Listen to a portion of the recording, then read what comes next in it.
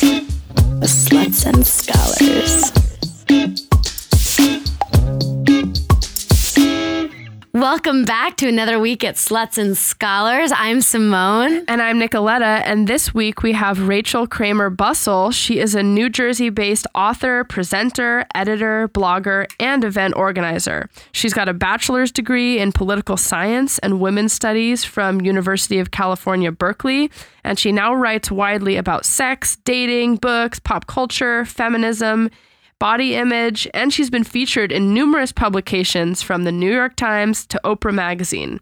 She's written and edited countless anthologies, including The Big Book of Orgasms, Come Again, Sex Toy Erotica, and the Best Women's Erotica of the Year series. And she's a listener of Sluts and Scholars. Yes! Rachel, you found us, and we're so happy to have found you. It's very exciting. I'm excited too. I love podcasts, and I just love like the tone of yours. You know, I feel like there's so many people who want to talk about sex, but don't know where to go for that. You know, those like interesting like conversations you'd have with your friends. But I think there's a lot of people who don't have friends they can have those frank conversations with. Well, thank you. We appreciate it, and we are glad to know you now as well. So I'm so curious, how did you get into erotica and writing erotica? Like, when was the first story? Well, it's funny because if you had asked me, you know, in high school or even college, would I go on to write erotica, that would have seemed really absurd to me because I didn't write any fiction. I've always written. In high school, I wrote letters to the editor and stuff, but I never wrote fiction. And I did start reading erotica in college. I went to the University of California, Berkeley, and, you know, I would go to these little, not so little, these indie bookstores, and I found these Best American Erotica series and this Virgin Territory, which was this book of like true lesbian sex stories. And I was reading them all. And then a few years later, I was in law school, and that wasn't really working out. Right, you were at NYU, not any old law school. Yes, one of the best law schools in the country. I don't really, yes, but I didn't finish. But anyway, so I was there, but in the meantime, in my free time, I was exploring sex and going to sex parties and still reading a lot of erotica. And I saw a call from that same woman, Shar Rednauer, for this book called Starfucker, and she was collecting stories about celebrities, fictional erotic stories. She had a zine with the same name. And at the time, 1998, 99, the Monica Lewinsky story was breaking. And I was really obsessed with Monica. Like, I followed every news story. I had this crush on her. And so when I would just like to say our co-host one time dressed as Monica Lewinsky. I love Monica Lewinsky, and it was amazing. Too. I love do a whole podcast on that because I went to see her speak in April. But anyway, so back then I was following her and just really curious about her. And when I saw that call for Starfucker, I said, can I write about Monica? And Shar said yes. So I wrote this story. And looking back on it, it's very, I probably wouldn't write it the same way today because it's called Monica and Me, and the character is basically me. I mean, she has my name, she wears my clothes. It's not true, but sadly, fictional Rachel and Monica have a sexual encounter, and I really loved writing that story. It came easily to me. And it got published in that book, Starfucker, and then it got published in Best Lesbian Erotica 2001. And I will never forget how exciting it was to hold this book in my hands with my story and my name. And I cried. And even now, it's really emotional. I don't want to ever forget that feeling because it was so exciting. And so then I wrote some more stories based on, fantasies I had or adventures I'd had, and those got published. And not every single one, but a few more got published. And then a couple of years later, I got asked to co-edit an anthology with someone. And then pretty much since then, I think that one came out in 2004, I've been editing my own anthologies and writing more stories. And I've edited over 60 anthologies, which seems really crazy when I say it out loud. 60 anthologies? Sort of happened. I didn't plan it out like that. It just, it was one, it was two, and then it was more. And Yeah. I'm just curious, when you started writing erotica and you wrote this Starfucker story with you and Monica, did you already, I don't know how you identify sexually, but did you identify as queer or bi or lesbian at that point? Or was this restricted more to your just fantasies? No, I'm pretty sure at that time I already identified as bisexual, which is still how I identify. And it's really interesting to me because I don't really remember the process of writing it exactly, but I don't think it was that challenging for me. Like it was the story idea formed in my head. It was about this woman who goes to hear Monica speak, and I think she's giving a book signing, and then they are staying at the same hotel. And I think it was easy in part because it was based on an actual fantasy I had and someone I had already, studied and read about. So I was just giving a fictional spin on something that I, had would have maybe wanted to happen. Well, it's interesting you said you did a lot of nonfiction writing, like letters to the editor. And I think what seems cool about writing erotica or any kind of stuff like that is that people don't know if it's happened or not. So you could say it's fiction, but you could have done it or not. And I don't know. Didn't you just say you actually saw her speak at something last year? Where you're like, this is my moment for life to imitate art. That is like a whole saga in itself, because I wound up meeting this woman I dated for almost a year because of the Monica story, because she was also a fan, and we both went to hear Monica speak. I mean, we're exes now, but like we both were friends and we went to hear her speak. So it was kind of full circle. Oh my gosh. But I think you're totally right that people don't know and they don't have to know. And also you're not constrained the way you are when you're writing an essay, which I also write lots of very personal essays. And there, you have to be factual. I mean, yes, you can play with the language and you can, omit details or change someone's name, but you can't just make it up and call it an essay. But you can just make it up and call it a story, even if you're using some parts that are true. And a lot of times what I've done when I'm writing an erotica story about something that really happened, I might change the order of things, or I might change a few details because it fits the fiction, mode better. And maybe I'll take those details and use them in a different story. Or maybe I'll take something that happened to me and, have another character go through that same experience. So would you say that most of the things you write about are things that have happened, or it's sort of just a combination of fantasy and reality come together? It's a combination. The first few stories I wrote were definitely on the truer side. And some of the ones that are closest to me personally, that have the most meaning to me, I would say are true or based on true things. But because I've been doing this for so long, I mean, that was 18 years ago, I ran out of true stories. I mean, I have a lot of stories. I've had a lot of sexual adventures, but I haven't had that many, like enough to write about, for 18 years. And I think 60 anthologies worth. Yeah. I mean, I got bored of just sticking to my life, and I wanted to try to write about people who weren't like me. So I've written gay male erotica. Oh, wow. Transgender erotica. And actually, I've written about boxing, which I don't know anything about boxing. So I think about like, what is sexy about boxing for this character? And so it's a really fun, sometimes challenging exercise to do that, to take something that you don't know about and is not your turn on. I imagine it also helps see things from other people's points of view to be even more accepting of other people's like kinks and fantasies. It definitely does. And it's something I also now teach erotica writing classes, and it's something I highly recommend. EroticaWriting101.com.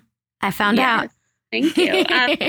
I mean, I usually try to assign students to write about either a character who's a different gender or sexual orientation than their own, or who's just different from them in some major way. Like if you're really shy, I think it's a great exercise to write about a character who's the opposite, like who loves talking to people and, meeting strangers, because it forces you out of your own experience. But you might find out that outgoing character and you, the shy person, have a lot in common. You just have this one huge difference. Do you think, though, or what is the reception for erotica that is that you write that is not coming from your perspective? Because I think a lot about how in Hollywood, for example, we get frustrated that so many women are written by men, and so I'm curious about if the reception for when you're writing, gay male erotica, if people are like, why is she doing this? Or is the erotica space much more accepting of that? Or do you use a pseudonym and nobody knows?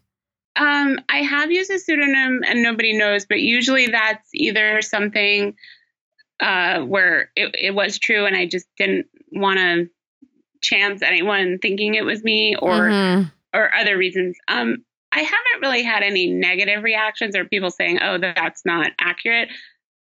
I think you can also now do research online. I mean, you're still ultimately making it up, but if you want to know what, say, a nudist resort is like, I haven't actually researched that. I haven't extensively Googled that, even though I have set a story at a nudist resort. But I have read that nudist resort story in public, and people have told me, oh, that's accurate. So, wow. Do you think you've learned anything about yourself by picking a topic that's not necessarily one of your turn on? Do you think people can learn about maybe fantasies that they're harboring or desires that they have by writing erotica?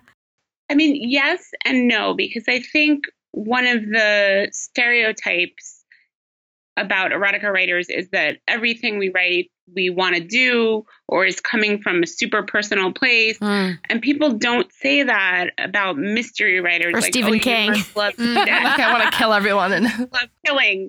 I mean, people just don't say it about other genres the way they do about sexuality, and especially erotica. And I think there's this default assumption that everyone who writes erotica is kind of living this wild, perverted, over the top sexual life. And maybe they are. And not to knock that, that's great if you are and that's what you want to do. But I don't think you need to be going to sex parties every night in order to write about sex parties. So I think sometimes it might open up your mind to new ideas, and it might unlock things for you that you do want to try. But I never want to say, oh, well, you have to have done this to write about it, because I think that's limiting. And I also think it's a little bit insulting, because a lot of what makes erotica work is the imagination, both of the reader and the author. Well, I think it's so interesting that you compared it to other fields, and that no one questions Stephen King or whatever, the people who wrote Saw, that they want to kidnap people and murder them and do, all this horrible shit to them. But in the, when you're writing erotica, it sounds like there's a lot of assumptions that people have, oh, if you're writing this, it means you want to do all these things. So have you encountered any of this as an issue with people or potential partners who just kind of assume that you're down for everything or will consent with whoever? I have experienced that a little bit. I mean, by now, and I would say probably the past 10 years, because I'm very out about writing about sex, and I used to write a sex column for the Village Voice. Most people that I would be meeting that might be dating me, unless I met them online, sort of know about that. So, but I think no matter what you write, but especially if you write erotica, there's always a person who's going to be different than what they put out on paper. So even if you are that type of super into anything or almost anything type of person, you're still sometimes going to want to be at home in your sweatpants, eating ice cream out of a carton, you know what I mean? And not wanting a dick pic. Super glamorous. And I think that that's something I've also had to navigate. I think what's the line between me personally and my private life and then what I put on paper? And especially how do you navigate that? How do you figure that out? Well, it's hard. I mean, it's especially hard now. I've been in a relationship for the last 5.5 years. I don't write a lot of erotica based on my relationship. I've written maybe one or two stories, but I do write a lot of essays about my relationship, including my sex life. And it's always a challenge. It's always a struggle to figure out, okay, I'm a very public person and I'm a writer by nature and by profession. And my boyfriend is much more private. And so he's very supportive. He never has told me, don't write about me or don't write about this. But I know that it's not his favorite thing. Like, do you show things to him first before you publish, or does he just like? If it's about him, I will. Mm-hmm. I don't say, can I publish this? But if he came to me and said, look, this is very upsetting to me, this is too personal, this is something I don't want other people to know, I would take that into account, and maybe I would try to publish it under a pseudonym. I don't know if you feel comfortable answering. I don't know if you both are monogamous, but I'm curious if you are, or even if you're not, if writing about maybe some of these fantasies helps you feel more, I don't know, energized in your own relationship and less likely to perhaps look elsewhere? Yeah, that's a great question. I mean, we are monogamous. We have been the whole time we've been together. Will we be forever? I don't know. For me, I think both writing erotica and just knowing that I could, if I wanted to, gives me an outlet for things that maybe I don't totally understand. I think there's times when I've sat down and said, okay, I'm going to write about spanking, which is one of my favorite subjects. It's something I like to do in my personal life, and I've edited a bunch of books about it. Mm-hmm. So sometimes I'll say, okay, I'm going to write about this type of spanking, but sometimes I sit down and I don't know where a story is going to go, and it goes in a direction that might make me uncomfortable. I'm like, where did that come from? Huh. I don't necessarily have, this is an example. I wrote a story, and it was this, it's a kind of complicated setup, but this woman is filling in for her friend who's a professional submissive, and she has this client who's much older, and they're doing this daddy play. And that's not really something, that's not something I'm personally into, but I wound up writing about it and getting into it in the story. And then when I was done, I had to kind of question myself, like, what does it mean that I wrote this? Does it mean that I'm, secretly into this, like deep down inside? Mm-hmm. Does it mean I just got into it as I, for the purposes of the story? And I think those are challenges that a lot of writers, especially new ones, face, because our society still, even in 2017, is telling people, and especially women, there's some desires that are okay and there's some that aren't. And I think when we start to put these down on paper and then put our name on it or a pseudonym on it, and it gets out there in the world, it kind of stresses people out because they're worried about the reaction of their family members, their partners, their coworkers, people in their town. Mm-hmm. I know people who will not even, they can't like anything that has to do with erotica or sex on Facebook under their real name because people will judge them for it. Ah, that's so sad. That makes me so sad. I have a question about the type of erotica that you write and erotica in general. First of all, would you say that you write erotica for women? It's a funny question. I wouldn't say that, even though, this series I now edit is called Best Women's Erotica of the Year, but only because I don't know the exact breakdown of my readers, but I know the people who come to my readings, the people who, follow me online and get my newsletter, I would say are about half and half. And I had a couple of people say when I was organizing readings for Best Women's Erotica, I believe they were all cis men. Like, they emailed me and said, is it okay if I come to this event, or is it only for women? And I felt badly because I guess I didn't convey strongly enough that it was open to everyone.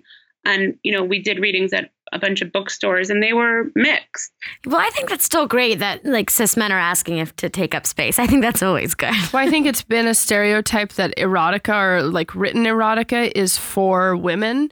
This reminds me just of like Fabio on the front of a, erotica thing. A bodice ripper. Yeah, something like that. And so perhaps it is like a truth just because of what maybe certain genders of people are attracted to. But why do you think erotica is mostly catered to, or most people think it's for women? I think part of it is trends in book buying. Like, every statistic I've ever read about books generally says that women make up the majority of people buying books. And I don't know about reading books, but so, and certainly if that's true for romance, I don't have specific numbers or statistics on erotica, but I know that even the books I've edited that are marketed as like for women, which is really just a marketing tactic, men read them and enjoy them. And I think, especially if they're straight or bi men or, men who are attracted to women, they get insights into how women think from erotica. I mean, even though it's fictional, it's not a how-to. I think it helps open their minds to some of the things that might turn women on that maybe, even if they're with a woman, not that she would necessarily share all those turn-ons, but, maybe those things don't always come up in their personal conversations with their partners, and they are learning, or at least, just getting their minds expanded by reading erotica. No, for sure. I can see how, someone reading a story can be like, oh, in this story I was reading, this was happening. What do you think about that, partner? I have mixed feelings about it too, though, because there are studies out there that do show, gender differences in the type of porn that men versus women watch. Really? Yeah, and I'll put it in the link. Surprises I'll put it in the link below, but it often talks about like that in general, women, I think people had a false belief before that women don't watch or like porn as much as men, but that's not the case. It's just that the type of porn. So as you might expect, the type of porn that women seem to enjoy or watch more has some sort of a storyline or a plot happening in it. That's not to say that there aren't women out there who don't like. I feel very unwomanly right now. And straight fucking, because there are women who, those of us who like that also.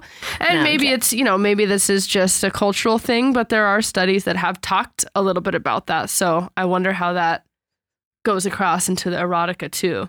Rachel, would you say that there could be considered like salient differences between erotica destined for being read by women versus men, or not really? I don't feel like I can say that. I mean, not in my experience. Yeah, I can see that too. I mean, I haven't read a ton, but I really can see. I guess it's because in reading, so much is left to the imagination, and in visual porn, it's not. It's like, this is the shot you're getting, and you can very much feel the male gaze sometimes, perhaps. And when you're reading, yes, someone is wielding the words and has penned them in a certain way, but it does require you to do your own analysis and like designation of like, what is the camera angle, quote unquote, for your erotica. I think what you said is important, though, that even if it says women's best erotica or whatever, that if you're into it, if you like it, read it and check it out and see if it's something for you, no matter what your gender or your orientation. Like, oh, duh. You might like it. Duh. There's a great book. It might be out of print, I'm not sure, but it's called Switch Hitters. And it was, I believe, I think a lot of my books are sort of MIA from many moves, which I hate. I wish I love having like my books just in front of me and I can grab them all. But, oh, actually, I see it right now. Would you read us some? Yeah. Hitters. This is from, I think it came out before. Yes, I will. Or I'll give you a little. Tease us and our readers. Listeners. Gay men writing lesbian erotica and lesbians writing gay male erotica.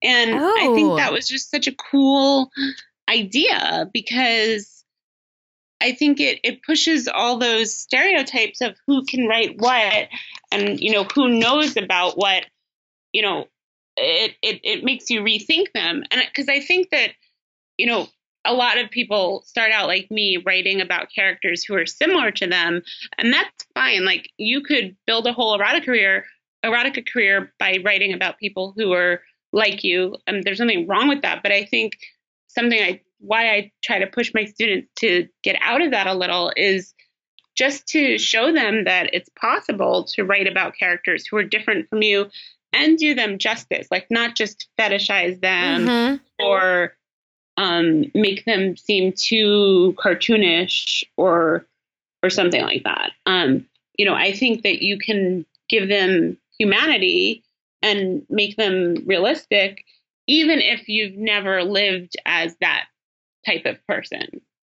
Just the way anyone would write any kind of fiction. Like, not every character you write is going to be an exact replica of you. I mean, maybe they are, but eventually probably they're going to interact with someone else who's different. And I think that's what makes it it's interesting. Yeah, for sure. I'm curious about. Well, before we get there, I want to hear a little teaser from the Switch Hitters. Yeah. Okay, so I really haven't pulled this out in so long, and it was published in 1996. Okay. Which is year I graduated from college. I just turned to a page by a writer I've read before, but I don't know if I haven't read this in a long time. So page I'm going to read just 69. a little I hope it's paragraph 69. from Posing by Blake C. Ahrens. Azizi stood naked in front of them, his blue-black skin glistening. He held a drape in front of his crotch and balanced his weight on the ball of his right foot. It took everything he had to keep his body from twitching against his will. The bright lights made circles of heat along the front of his body. A vague dampness formed under his arm and began to trickle slowly down his left side. He willed his mind to think of cool breezes. Through the handful of his dreads that obscured the right side of his face, Azizi surveyed the collection of artists scratching away at their easels.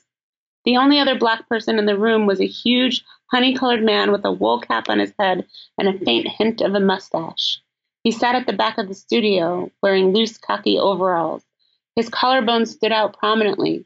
So did the muscles of his big arms. Okay, I'm sure something... Oh my goodness. My heart is like beating faster listening to it. There's an unusual dampness maybe under Azizi's armpits, but somewhere else Well, too. you could definitely tell it's 1996 because the overalls, but still hot. I've usually made the guidelines for this Best Women's Erotica of the Year series that the protagonists have to be women.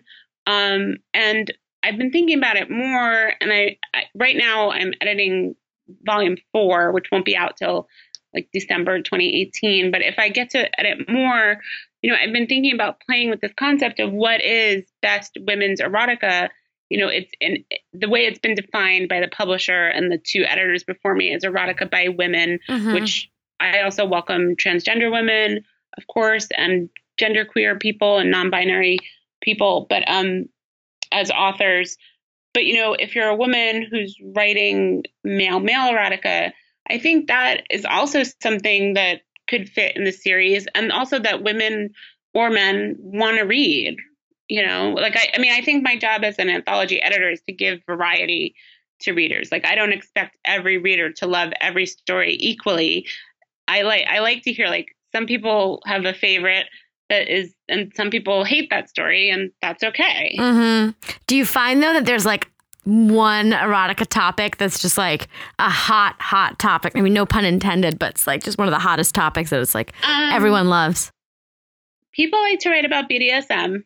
I think that's pretty obvious. 50 Shades, Submissive women. I get a lot of I get so many more stories generally about submissive women than I do about dominant women.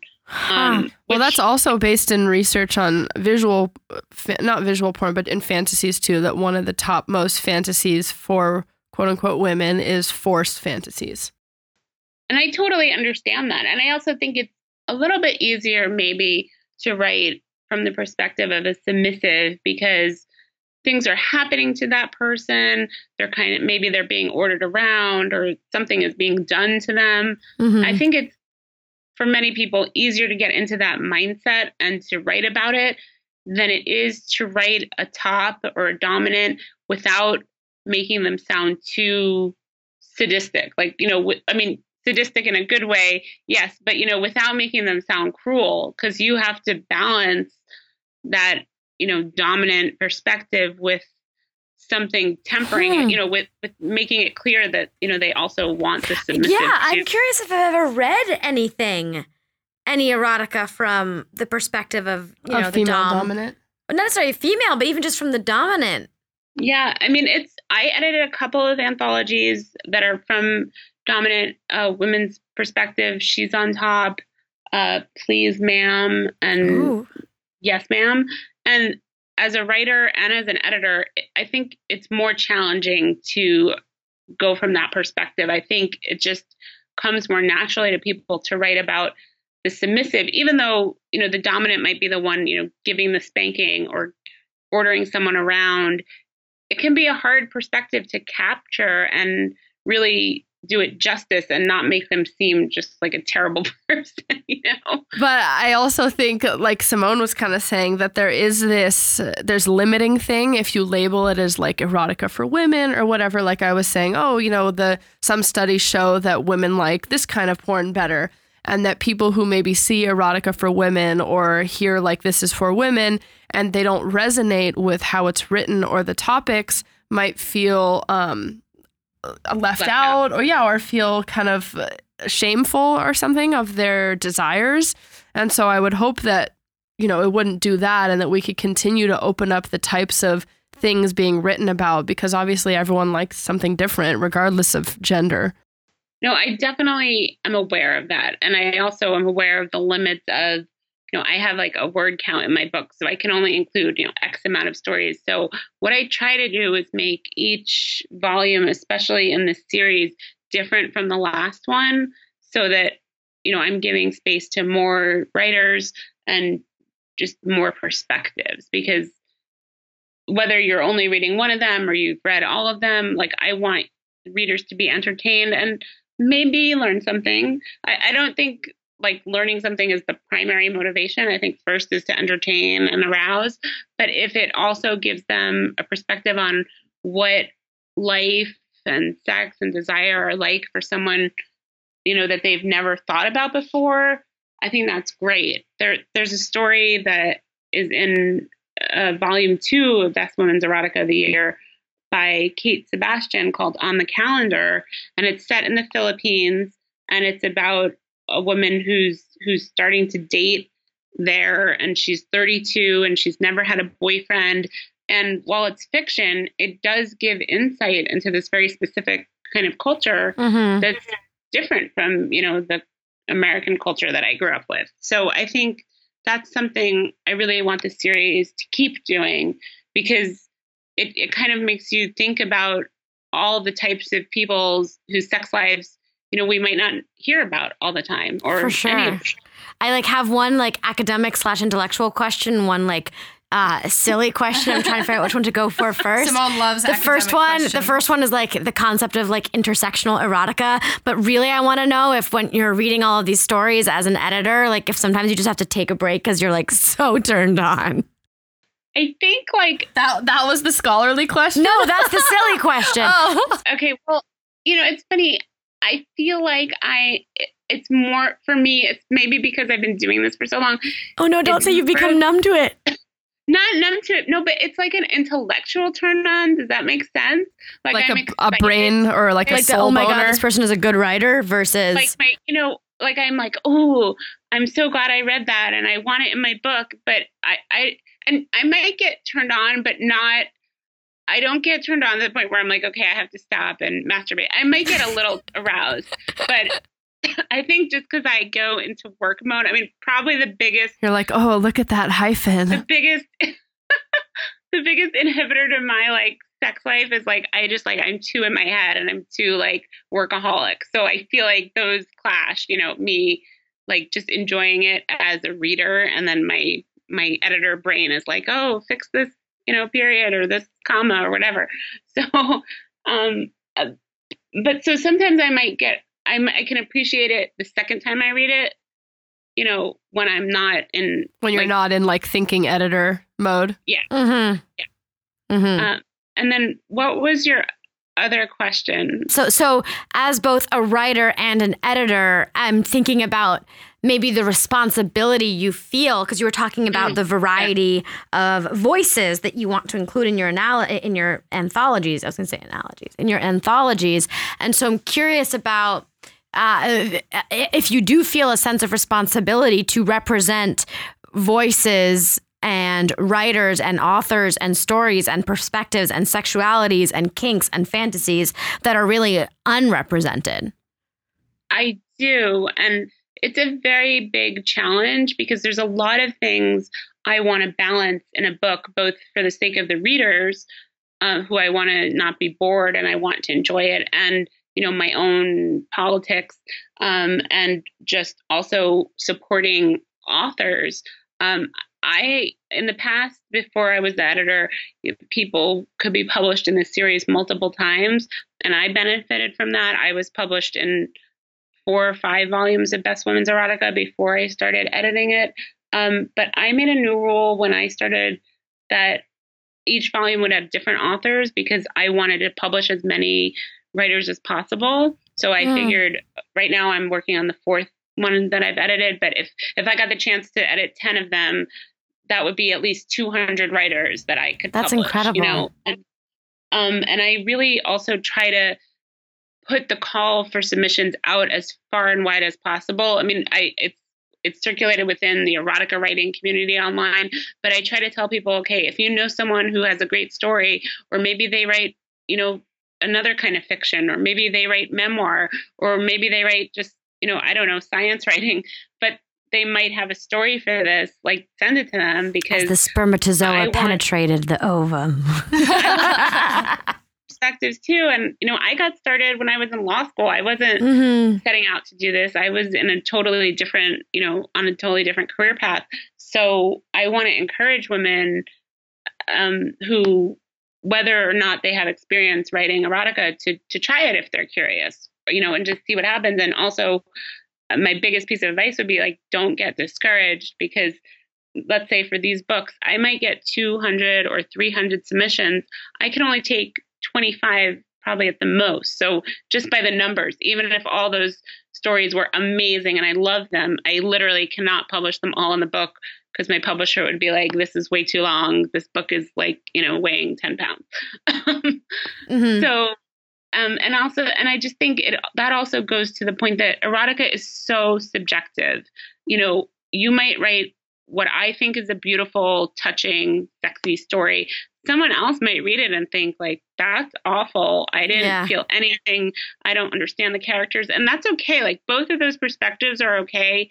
And I've had to learn as a writer, you can't control what other people are going to think of your work. You can't. Like you can do your best job and, you know, get edited and take direction and tweak it. But once you've made peace with that, you're happy with the piece of writing, like you have to put it out in the world if you're going to, and sort of then say goodbye to it and like let other people grapple with it or, you know, and appreciate it on their own terms. Well, we've talked a lot about some of the positives that people can get from writing erotica or reading erotica. I often actually with sex therapy clients will tell people to write some of their own quote unquote erotica or fantasies to discover parts of themselves. Do you have any advice for, even if they don't want to publish it, but for how people can kind of get started writing some of that content? I think the biggest thing is carving out, you know, whether you want to call it like a room of one's own, you know, per Virginia Woolf, or just some space where no one else is going to see what you're writing and you don't feel obligated to show it to them. And I would not tell your partner, if you have one, like the day you start writing. Even, I mean, you could if you're really excited about it, but I think that the minute you start talking about it while you're in the writing process, it can change the writing process. Like you might be so excited about, you know, this story you're writing about someone who has sex on an airplane, let's just say, and then you start talking to whoever, your friend, your partner, you know, barista at the coffee shop, and then they're like, oh, well, that would never work because blah, blah, blah. Like, I think we underestimate how fragile that writing process is. So I would say kind of keep it a little bit under wraps. Yeah, that makes sense. Well, yeah, and it can just be for you, you know, something that's exciting and a good outlet for you. You don't always have to share it with someone unless you want to. Yeah, and also you don't know what it's going to turn into. You know, you might think you're writing a short story and then it turns into a novel. Or you might think you're writing 50 Shades of Grey started off as Twilight fan fiction published as episodes online, you know? Could be anything. Yeah. I have a question, though, out of curiosity. As an editor, you're reading so many different stories. Is there anything that you like haven't yet seen that you wish you were getting? That's a really good question. Of course, like now that you asked me on the spot, I'm like, I don't know. One thing that I want to see more of it. Well, I think I have turned to erotica, or I know people who have turned to erotica because the videos out there don't have enough content or aren't done well. But it's things like aliens and ghosts and stuff like that. There's so Don't I'm sorry, I'm not laughing at that fantasy. I'm just, it's a good point. Like I wasn't even thinking that. I was thinking more like more trans-inclusive erotica. well, that too. Trans-inclusive alien ghost porn. There we go. There's a great book called Take Me There that Tristan Taormino edited. I think the subtitle is Trans and Genderqueer Erotica. That might be reversed. That's where my boxing story is. But that has some really amazing stories about trans and genderqueer characters. Polly Frost has a great book of stories called Deep Inside that speaks to the alien and ghost and all kinds of kind of sci-fi-esque Writing that stories. down. And I think this is why I love editing erotica and reading erotica.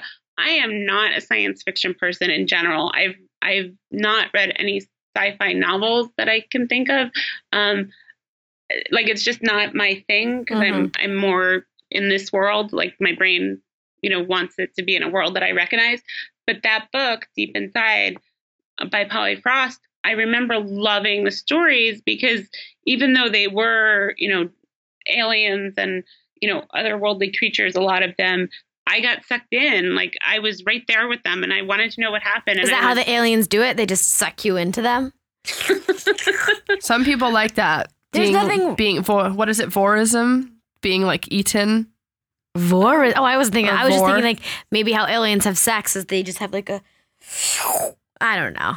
I was just thinking, whatever. Dinosaur erotica. There's dinosaur erotica. Like, is it dinosaur on dinosaur action or dinosaur on human or human on dinosaur? Dinosaur on human. It's a whole thing. Like it's its own world, and I barely know anything about it. I guess like with a triceratops, you could fuck all three horns separately.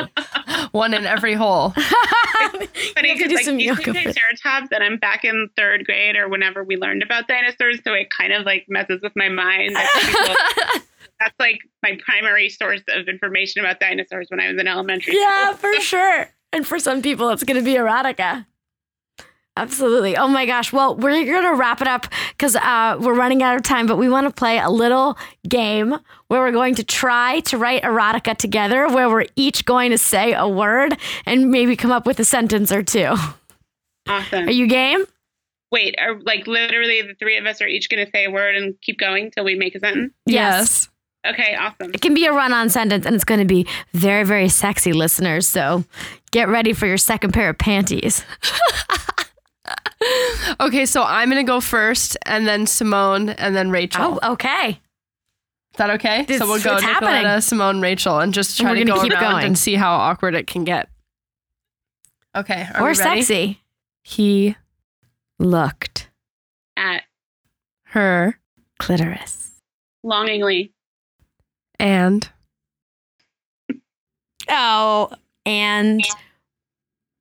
decided to begin licking along her lips. That was 2 letters. Damn it! I was so into it. She smiled seductively while the wetness flowed. Done. I think that's pretty good. Yes. Please interrupt. So I was like, I wanted 2 words because I was going to say Wall the dinosaur. Oh! You should have cheated like Nicoletta did. No, but I'm going for that vibe. Oh. Well, I think Simone and I are going to have to write some dinosaur erotica just to see if we can, do it and make it sexy and find, just because. Because like why not? I have seen pterodactyl porn. I have seen pterodactyl porn. Really? Yeah, have you seen pterodactyl porn online? Wow, you have like a super specific dinosaur. Well, pterodactyl porn is fully real. I first saw it in high school. I've only seen one scene of pterodactyl porn, but it's a woman. Like you're a connoisseur. Who's like she's a female human, solid human, and she is like squatting over a dick, and the dick belongs to a pterodactyl. And then there's two pterodactyls standing on either side, and like she's sucking one of their dicks and is like jacking the other pterodactyl off, and they have wings and they're like making noises and their beaks move. It's very exciting. Wait, I have a question. Are we talking about, like, are these actors? Yeah, they're actors in pterodactyl. No, they're real pterodactyls, Rachel. No, but I mean, are the penises, do they look human? Yeah, no, it's human penises. It's human penises. The dicks to make them look like pterodactyl penises. Honestly, I did not look that closely to see if they had added any prosthetics to the penis, but there are definitely wings and beaks. I'll give you that. One of the alien ones I saw one time, it looked like they had just connected a bunch of like weird dildos together. And that was the penis of the alien. So it like didn't seem very functional, but it was like this man in like a really bad costume, like standing far away, trying to work this like 10-foot long, I don't know, whatever alien dick. I guess all of this. That's why I think erotica, like in writing, there's things you can do in film that you can't do in writing, but there's also things you can do in writing that you can't necessarily do in film. Unless you have like a bajillion-dollar budget, which most porn does not have. Yeah, like if the producers of Alien made a porn, it would be amazing. Yeah, I just think, like the cost of entry to writing erotica is a lot lower than it is to making a film. Yeah. So you have more free reign to explore certain things realistically, as realistic as pterodactyl porn can be. Well, on the note of pterodactyl, dinosaur, and alien porn, we have to finish up for today. But Rachel, it was so amazing having you. If people would like to follow you or get a hold of you or send you stories, listeners, if you're writing, if you want to write, how can they get a hold of you? They can find me personally at rachelkramerbussel.com and at Raquelita on Twitter. And they can go to bweoftheyear.com for more on the Best Women's Erotica of the Year series. Mm-hmm. And also follow us at BWE of the Year on Twitter. Amazing. Oh my gosh. Well, Rachel, it was so fun getting to talk to you. I'm so happy that you reached out to us. If any of our other listeners think that they'd love to come on the podcast to talk to us or have any people in mind that you think we should talk to or specific questions or topics you want covered, please let us know. You can reach out to us on Instagram at Sluts and Scholars, on Twitter at Sluts Scholars, and at Gmail at slutsandscholars@gmail.com. So thank you so much for joining in this week. Make sure to subscribe and review, and we will see you next time. Pterodactyl. That's the noise they make.